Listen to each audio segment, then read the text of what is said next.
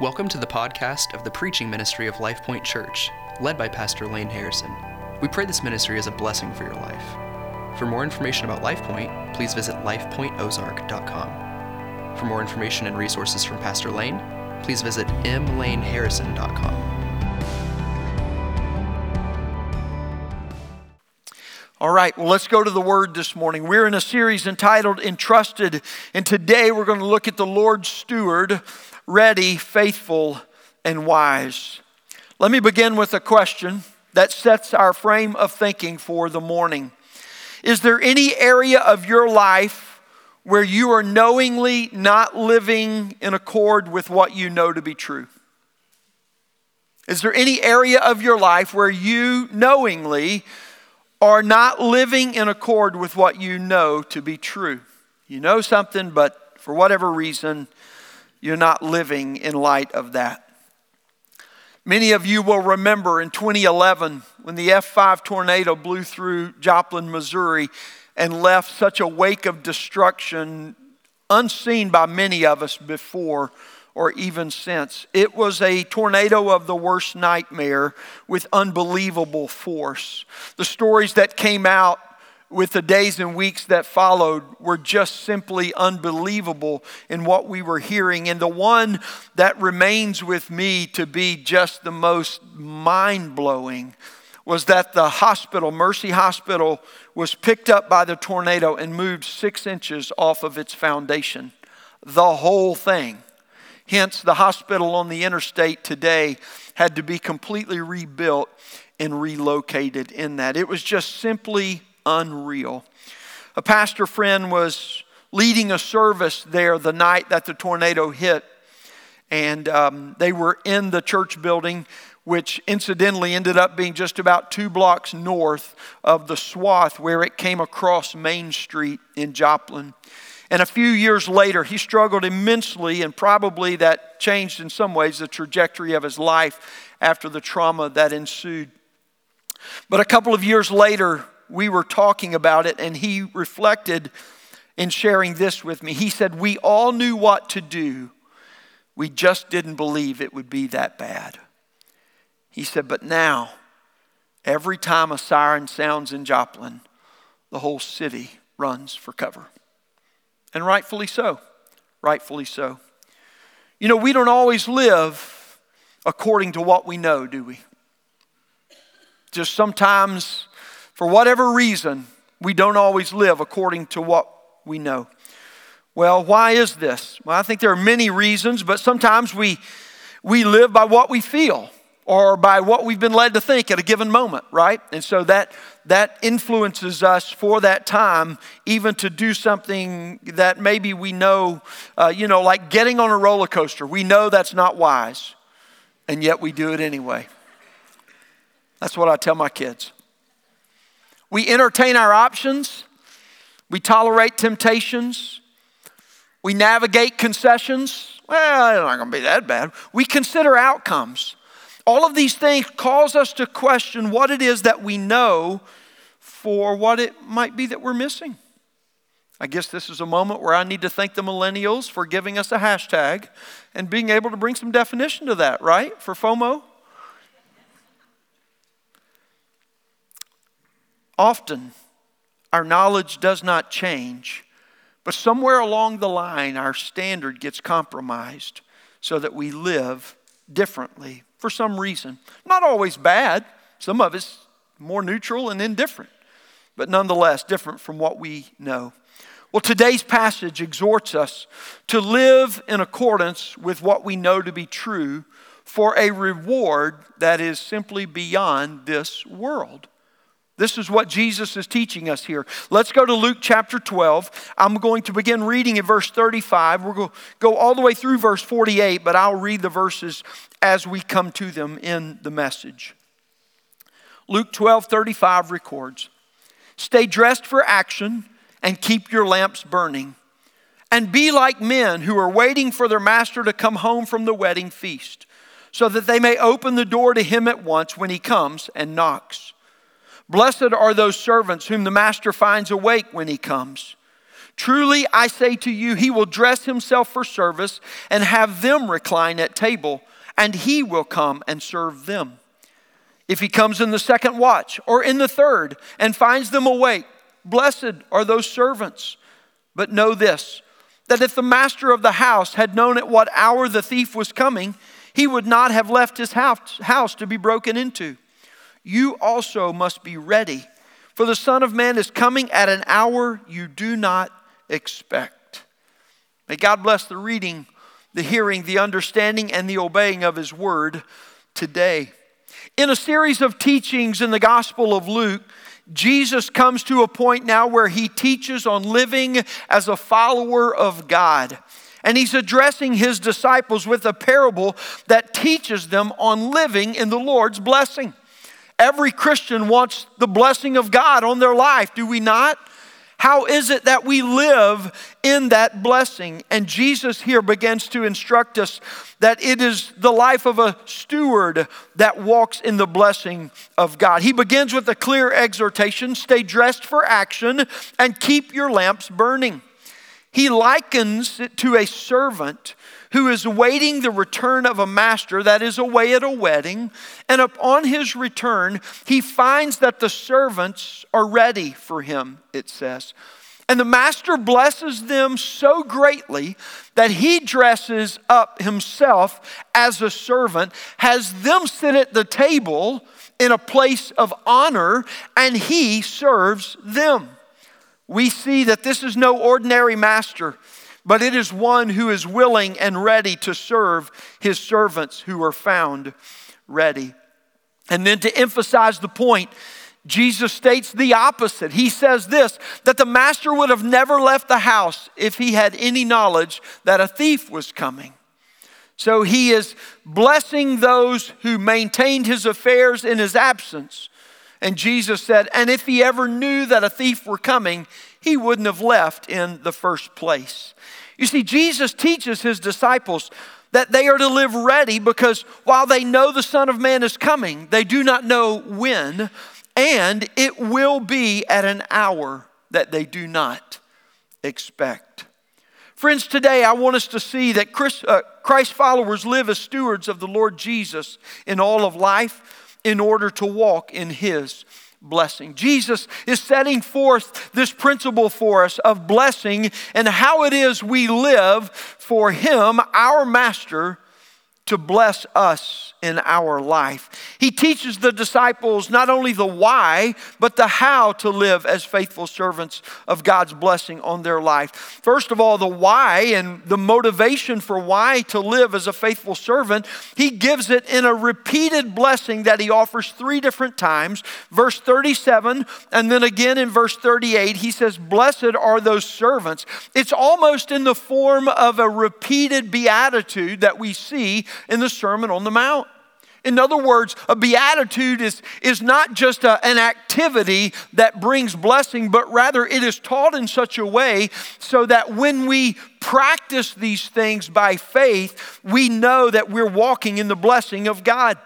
And of course, in verse 38, he reiterates, blessed are those servants. And again in verse 43, in a moment, we will see, blessed is that servant. When things get repeated 3 times in the text, you need to pay attention to them because a point is getting made, a point of emphasis and importance for what is being taught. Why should we live as faithful servants? Because of the blessing of God is great, greater than we could have imagined. But how? How is it that a servant lives to receive the master's blessing? Well, that's captured in one word, the word steward. We are stewards. You see, a steward is the one who has been entrusted by the master to care for his business in the way that the master has instructed. And because Christians have been entrusted, we are stewards. This determines the way that we live our whole life. What have we been entrusted with? As we looked last week with the gospel. That we've been entrusted with the glorious good news of God in Jesus Christ. That is the power of life over death. That is the power of life over sin. It's the power of life over all things. We are stewards of this life that God has given to us. And so entrusted means that Christians live distinctively as stewards of what God has given to us, the gospel, the very means by which it is that we walk in the whole counsel of God's word. And so the question naturally comes, how is it then that we live as stewards of King Jesus, that we might walk in his great blessing? Because he is a king, he is a master like none other. I want to offer to you this morning 3 postures of life for the steward that brings the Lord's blessing from this passage. And we've already looked at the first passage in verses 35 through 40 that provide for us the first posture of the life of a steward. And it is simply this: live ready. You live ready. Your life should be postured in such a way at all times to live ready. Jesus says, stay dressed for action and keep your lamps burning. In the first century, the typical dress was a long robe of covering that was the outer garment that they wore. In addition to that, people would wear a cloak, which was a second long robe that basically was more like a coat. A cloak was so important in the first century that it was actually a foundation of economic trade and commerce. If you had to borrow money or you had to borrow a tool for someone, you would take your cloak off and give it as collateral until you returned the tool or until you repaid your debt. Why was that? Because if you didn't have a cloak, you didn't have anything to cover up with at night. I mean, just imagine sleeping without your weighted blanket. Now I know who you are. Thank you. And so we see that he's saying, look, there are many advantages to this, but there were some disadvantages too, principally of the long robe. How it was that it encumbered movement when you were engaging in a lot of physical activity or trying to work and stay busy at things you needed to be busy at. And so he tells us to prepare for work and other activity. The robe would be gathered up at the waist and bound for the moment while the activity was being engaged in. This is what Jesus meant when he said, stay dressed for action. Keep your work clothes on. Be ready to do the Lord's work. And in addition to that, he said, keep your lamps burning. You see, the lamps burning is a parable that is used a number of times in the gospel messages that basically just tells them, don't run out of oil in the middle of the night. Make sure that you are prepared in what you have purchased so that the lamps, if you are to need them in the middle of the night, will burn all night long. It's simply a lesson of preparedness. He's simply saying not only in the way that you posture your life, but friends, the way you plan your life. Understand what's coming and be prepared for it. Think about it. Make preparations in accordance to what you're going to be facing. With both of these images, Jesus is commanding his disciples to live ready for the master's return because his blessing will be greater than they could have imagined or conceived. No servant actually thinks the master is going to don servant's attire and serve the servants who are seated and reclining at the table. And yet, that's what Jesus tells his disciples. Later on, the apostles will pick up this very lesson and talk in their own writings and teachings in the epistles that they too are teaching others to live ready.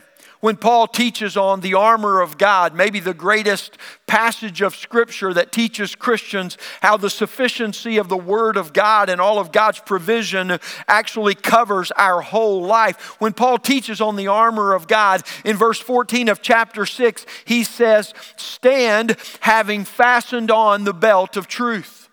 And so the truth of God is the belt. What purpose did the belt of truth serve? But the belt of truth is the one aspect of the armor that held all of the armor together as one piece.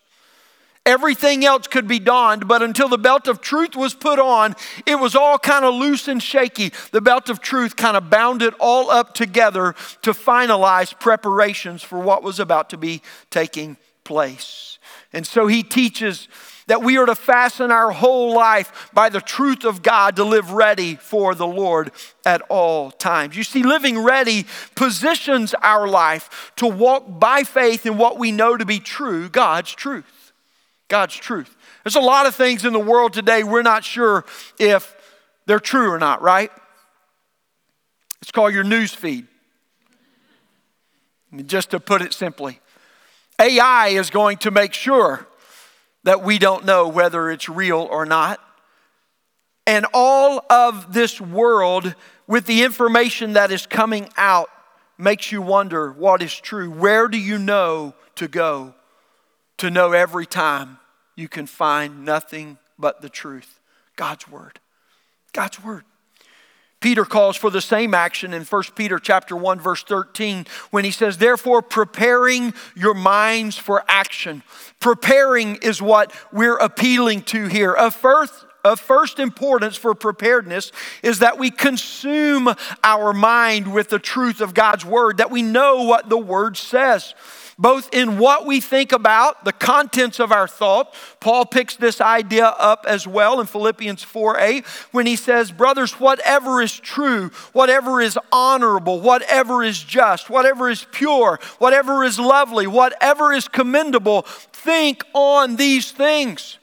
Don't let the gray matter real estate of your mind be consumed with uselessness, with perversion, with the things that may or may not be true, but you don't know. Don't let your life be consumed with things that aren't worth thinking on. Fill your mind with the things of God. So he tells us in what we think about, the content of our thoughts should be consumed with the truth of God's Word. But he also teaches that the way of our thinking or the pattern of our thinking should be consumed with the truth of God's Word. Paul teaches this in Colossians 3 verses 1 through 4 when he says, seek the things that are above. He says, set your heart. It's how some translations translate it. Set your heart on things above. And then he says, set your mind on things above where Christ is seated at the right hand of the Father. What's he telling us? He's saying that your mind and your heart should be aligned. Don't let them waver and don't let them distract one another and stray from one another, but keep them focused on the things that are of God, not only in what you think about, but engaging the heart in the way you think about it. This is good for us to be reminded that we shouldn't be driven by our emotions alone. But they should inform what we are thinking and the way that we are thinking about it. Living ready not only positions our life to walk by God's truth, but it patterns our life because we live in accordance with what we know to be true. Finally, the way we do this to keep God's truth as the priority of our life, Jesus teaches us in Matthew chapter 6, verse 33, a verse that is not unfamiliar to anyone who's been a Christian for any length of time. He says, but seek first the kingdom of God.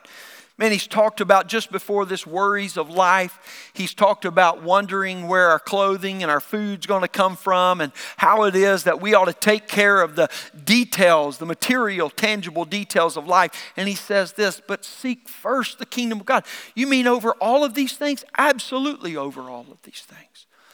You take care of prioritizing God's kingdom and His righteousness in your life. And he says all these things will be added to you. You see, friends, he teaches these things because we know that God's truth is the highest glory for life. We understand that prioritizing God's truth, that it is of the greatest value for our good. And so we keep it as a first priority in all. When we live ready, it not only positions and patterns our life, but it does so by prioritizing the truth of God's Word to keep our whole life in the hold or the blessing of God. Stewards live ready for the master at all times. That's what a faithful steward does. We do not know the hour of the Lord's return. They didn't know it in the parable. We don't know it in real life. But here's the good part of that. We don't have to know because it doesn't change anything by not knowing. If we needed to know, Jesus would tell us. We don't need to know. And I'll say this, and some of you will agree and some of you will wrongly disagree. If you knew, you'd jack it up. It's just like you know if you're going on a trip when you're leaving on that trip. Some of you, if you're flying out at 4 a.m., at 12:30, just after midnight, you go, man, I got to pack.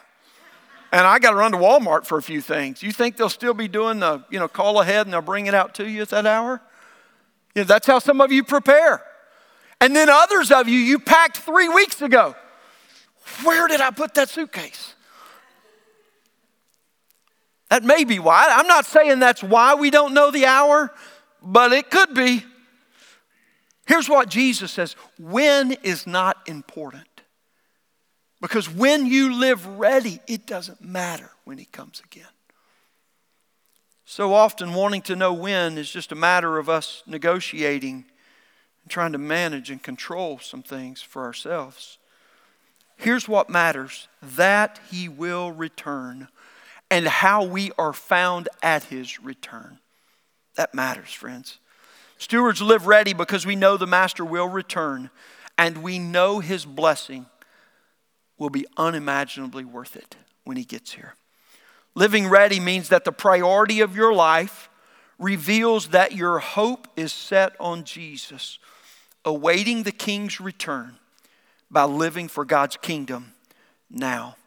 And so I ask us this morning, are you living ready for Jesus in all things? All areas of your life, all aspects of your life. Are you living ready for Jesus? Let's go to verse 41. So Peter speaks up. Imagine that. He asked a question this time. That's improvement over just making a bold statement. He says, Lord, are you telling this parable for us or for all? And the Lord said, who then is the faithful and wise manager whom his master will set over his household to give them their portion of food at the proper time? Blessed is that servant whom his master will find so doing when he comes. Truly I say to you, he will set him over all his possessions. But if that servant says to himself, my master is delayed in coming, and begins to beat the male and female servants and to eat and drink and get drunk, the master of that servant will come on a day when he does not expect him and at an hour he does not know, and will cut him in pieces and put him with the unfaithful. So Peter's question is far more important probably than Peter even understood.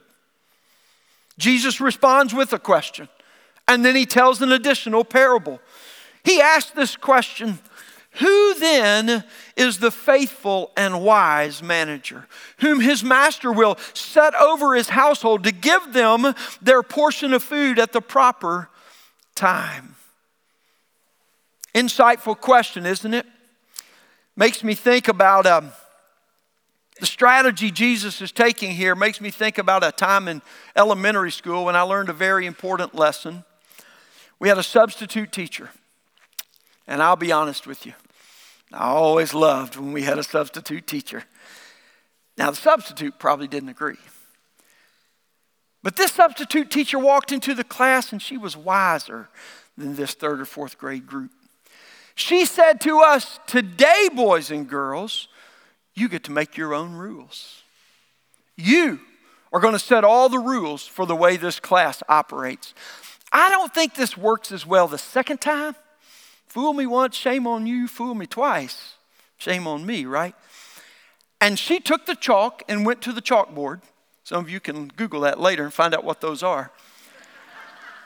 And she began to write everything every hand in the room went up. Everybody had a rule that they knew the rest of the class needed to follow. We're familiar with that, right? She filled that blackboard with rules. And about the time we were coming to the end of that first 10 minutes or so of the class, it began to hit me. Oh no. We've shown all of our cards. We got nothing left. Every rule, we don't need to talk while the teacher's talking. That would be rude. We need to do what the teacher asks us to do. We need to not worry about the things that we're interested in or whatever the rules were. I just began to look up there and go, we just captured everything that I don't want to do in this next hour. And we've already signed in chalk that we'll do it. When Jesus asked this question, I don't think it's a really hard question for any of us. It's an insightful one to ask, though. Let me ask you this question. who would you say is the faithful and wise manager that should be promoted over the entire household? The answer is rather obvious, isn't it? Well, shouldn't it be the one that knows what's going on and knows how to do it and takes care of business? You see, Jesus says that the one who will be blessed with all the master's possessions is the one who will be found taking care of what the master has already given to him. In these verses, Jesus goes on to provide the opposite, just as he did in the first verses. He provides the opposite of the answer as well, to say, but consider a servant who doesn't do this, who doesn't take care of the master's business, because the servant in waiting on the master begins to grow weary in the master's delay, begins to take matters into his own hands and begins to do things the way that he thinks they ought to be done. And he'll show the master, he'll improve upon the master's ways, and he'll make them even better. He not only does that, but then he begins to use the master's resources to serve himself, and to great excess, even to, it tells us, addiction. When the master returns, it catches the servant by surprise, because all of a sudden he was found that he was no longer ready. You see, the servant has substituted faithful and wise with selfish and indulgent. And instead of blessing, he encounters the master's wrath, and a great wrath that it was, for sure. Here we come to the second posture of life for the steward that brings the Lord's blessing. We not only live ready, friends, we live faithful. We live faithful to the master. You see, faithful means that the one who takes care of what they've already been given to please the master is what they are about doing. Jesus pronounces his blessing on this servant, and it's for all the disciples, but it's for all God's servants. But it's also a promise for any who would trust and believe in God, because he is a master who blesses in a way like none other. And so Jesus provides an illustration of how it is that one strays from faithfulness to unfaithfulness. And there's one factor that determines unfaithfulness. One factor. Surely we can overcome one weakness. We can overcome one simple issue so that we remain faithful. But the one factor that determines unfaithfulness for the servant is this. He loses focus on the master, and he begins to center everything on himself. You see, it's selfishness that leads the servant on a very destructive path. Friends, self is always the center of our wants, wishes, and priorities of a servant who lives in unfaithfulness. Contrary to much fodder among Christians today, faithfulness is fundamental to following Jesus. You go, well, why do you say that? Because so many times I don't hear it directly said, but it is inferred, insinuated, and nuanced. That's our word that we like to use. Nuanced in such a way that it's not that big of a deal. It is that big of a deal. Jesus says it's that big of a deal. You see, friends, faithfulness is not determined simply by being around when Jesus gets talked about. Faithfulness isn't about just, well, I was there when they talked about the gospel, and man, it was a great time to be had by all. Faithfulness is not just determined simply by talking a lot about Jesus or talking a lot about the gospel. Faithfulness is not determined simply by even talking about Jesus in the right ways. We can do all of these things, and we can know all of the right answers, and we can even know when to apply the right answers, even though so often we don't live according to the knowledge that we already have.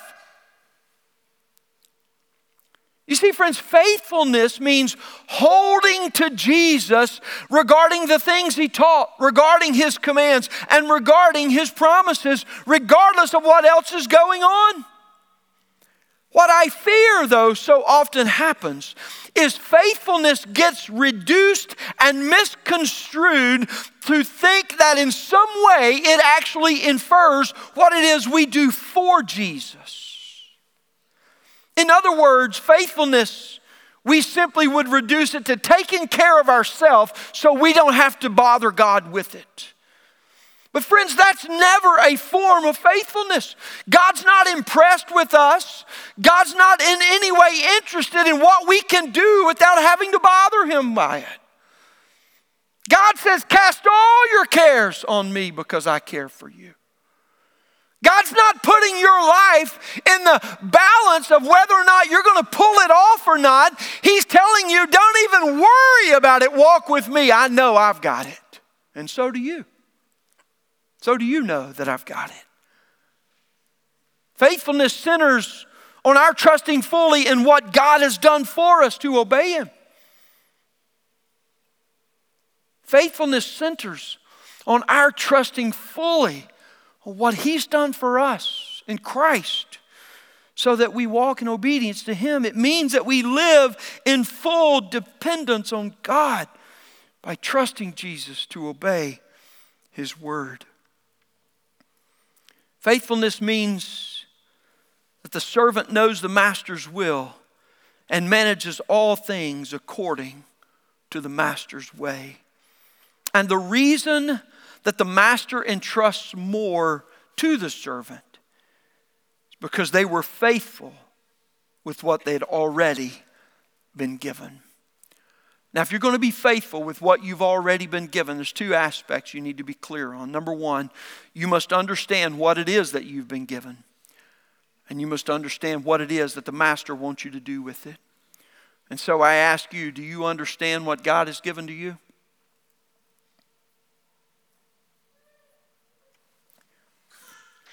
Would you acknowledge that God's given you some life?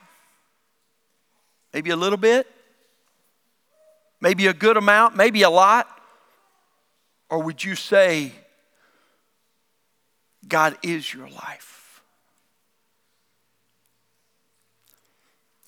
Let me put that question another way. How much of the gospel is dependent upon you? And how much of it is dependent upon Christ? As one preacher said, the only thing we bring to our salvation is our sin that makes us in need of it. Everything else is of God. Christian, your whole life is His. That's what we must understand.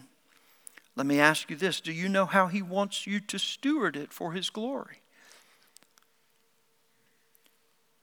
You see, faithfulness demands that we understand all God has given us and that we live in accordance to His way.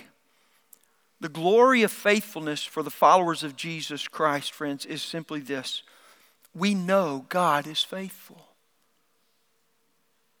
That is motivation sufficient for whatever we are confronted by. He's faithful in all He's done for us. He's faithful in all that He's given to us and all that He's commanded of us. There's nothing in which our God has ever failed to be faithful. He is faithful and true. And when we live faithful, we are following after the likeness of our God by His power, not our own. When we live faithful, we're trusting our Savior to become like our Lord. For the faithfulness of God motivates and empowers our faithfulness to God. Friends, living faithfully means the practices of your life demonstrate that obeying and serving God is more important than serving self now. And so that leads me to ask, are you living faithful unto Jesus? Recognizing what it is that He's given to you and what it is that He wants to do with what He has given to you. I've often said about our church, and it's true of every individual Christian's life as well, when we ponder, consider, and remember all that the Lord has done for us and all that the Lord has done through us, how and why would we ever doubt His leading? Why would we? There's no even hint of coincidental evidence that He would be anything other than faithful and true. Verse 47. And that servant who knew his master's will, but did not get ready or act according to his will receive a severe beating. But the one who did not know and did what deserved a beating will receive a light beating. Everyone to whom much was given, of him much will be required. And from him to whom they entrusted much, they will demand the more. Finally, we see here Jesus states that the responsibility of the servant is in accordance with the knowledge of the servant. And this shows us our third posture of life for the steward who wants to bring the Lord's blessing and walk and live in the Lord's blessing upon their life. Live ready, live faithful, live wise. Live wise. Few would argue that wisdom and knowledge are the same thing. We know that they're not, and we know the distinction of them, but sometimes it can be hard to determine. And very often we treat them as the same. But friends, wisdom is not what you know. Rather, it's simply in a very simplistic, reduced definition, but sufficient for our purposes at this moment. It's rather how it is that you use and apply what you know to live, to honor the Lord. Wise means living in according to the knowledge of the Lord and His Word because of who you know Him to be. Jesus, the eternal wisdom and power of God. You see, the steward who lives wise is always blessed because he trusts in the Master's way. Friends, the Bible is full of promise for the one who lives by the Lord's wisdom. Beginning in one of the oldest verses in all the Bible, Psalm the 90th chapter and verse 12 reminds us that when Jesus is our refuge, when Jesus is the one that we run to because we're not sure what to do, when Jesus is the one we run to because uncertainty surrounds us and we need security in this life, when Jesus is the one we run to because we aren't sure how to prevail, we're not sure if we can prevail, we know He is sovereign, and so we run into Him. Every generation, Psalm 90 begins, has known the Lord as a faithful refuge. And when we run into Him, He puts wisdom in our hearts. In other words, He says, you've done the right thing. Proverbs chapter 2, verse 6, incidentally representing an entire book and an entire genre of the Scripture known as the wisdom literature, hint, hint. Proverbs 2:6 tells us God gives wisdom, which is knowledge that comes with understanding. That's what wisdom is there. That we might walk in His ways with our whole life. Not that we might subvert His ways. Not that we might figure out a better way or another way or in some way not have to go that way. But He gives knowledge that comes with understanding. The interesting thing is the knowledge comes first. Sometimes the understanding comes later. And for any who don't have wisdom, here's the good thing. Pastor, I'm not a wise person. I don't have wisdom, or I'm facing a situation where I need it and don't have it.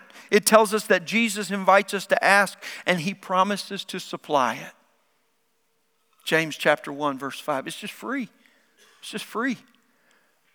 And yet how many people are lined up outside the doors the night before camping out so they can be the first to get it? You don't have to. You know why? Because Jesus doesn't have the doors locked and He's not waiting to hand it out. He gives it out simply for the asking and the request. That's who He is. That's how He works. When we fail to live in obedience to God's word by faith, friends, it's never because God failed to supply or to source wisdom, but it's always because we choose to walk in opposition to the knowledge of God, both in what we know and even what we may not know. But we're walking in darkness and the folly of the world's ways. When we walk by faith, God gives us all we need, both in knowledge and in understanding, to walk in the light of His wisdom for our life. So live wise means that we pattern our life now to be focused on the eternal reward of the King, by ordering our life according to His promise, to His wisdom, and to His power. And so the question comes, are you living wise in your knowledge and your understanding of Jesus? You know, sometimes the only reason you have for what you do as a Christian is simply this, because God said so. In that statement is the greatest culmination of knowledge and wisdom as one. Because God said so. Now, if you're a parent, especially if your children are younger, I'm warning you, get used to this phrase. Because God said so and because I said so. They are both absolutely legitimate reasons for you to answer your kid. And if they ask a second time, you tell them the same thing as the first time. Rule number 1 in the house is because I said so. And rule number 2 is refer to rule number 1. And rule number 3 is if you keep asking, you're not going to like the answer. Because rule number 1 still stands. Any questions? You know, as a Christian, sometimes all you have is because God said so. And if you will trust him, you'll find that's all you need. That's all you need. When you don't understand, but God said so. When you don't like it, but God said so. When you don't agree with it, you wonder if it could possibly be true, but God said. God said. That's always enough. Friends, is there any area of your life where you are not living according to what you know is true? God is appealing to you today as a faithful steward to align your faith with what you know to be true because the Master will return. He will return. And if Jesus did return today, is there anything he would find about your life not aligned with his will? Christ followers live as stewards of the Lord Jesus in all of life to walk in his blessing. I'll ask the worship team to return. And while they're coming, let me simply say this. Entrusted, this whole campaign, friends, is an appeal. It's a call for us as Christians, but for us as a church to live for the Master, for King Jesus, and to align our whole life, our whole church under his lordship in every way. To heed his word as we hear him speak and to walk by faith. And so I conclude in this way. What do you need to do today to live as a faithful steward of the Lord?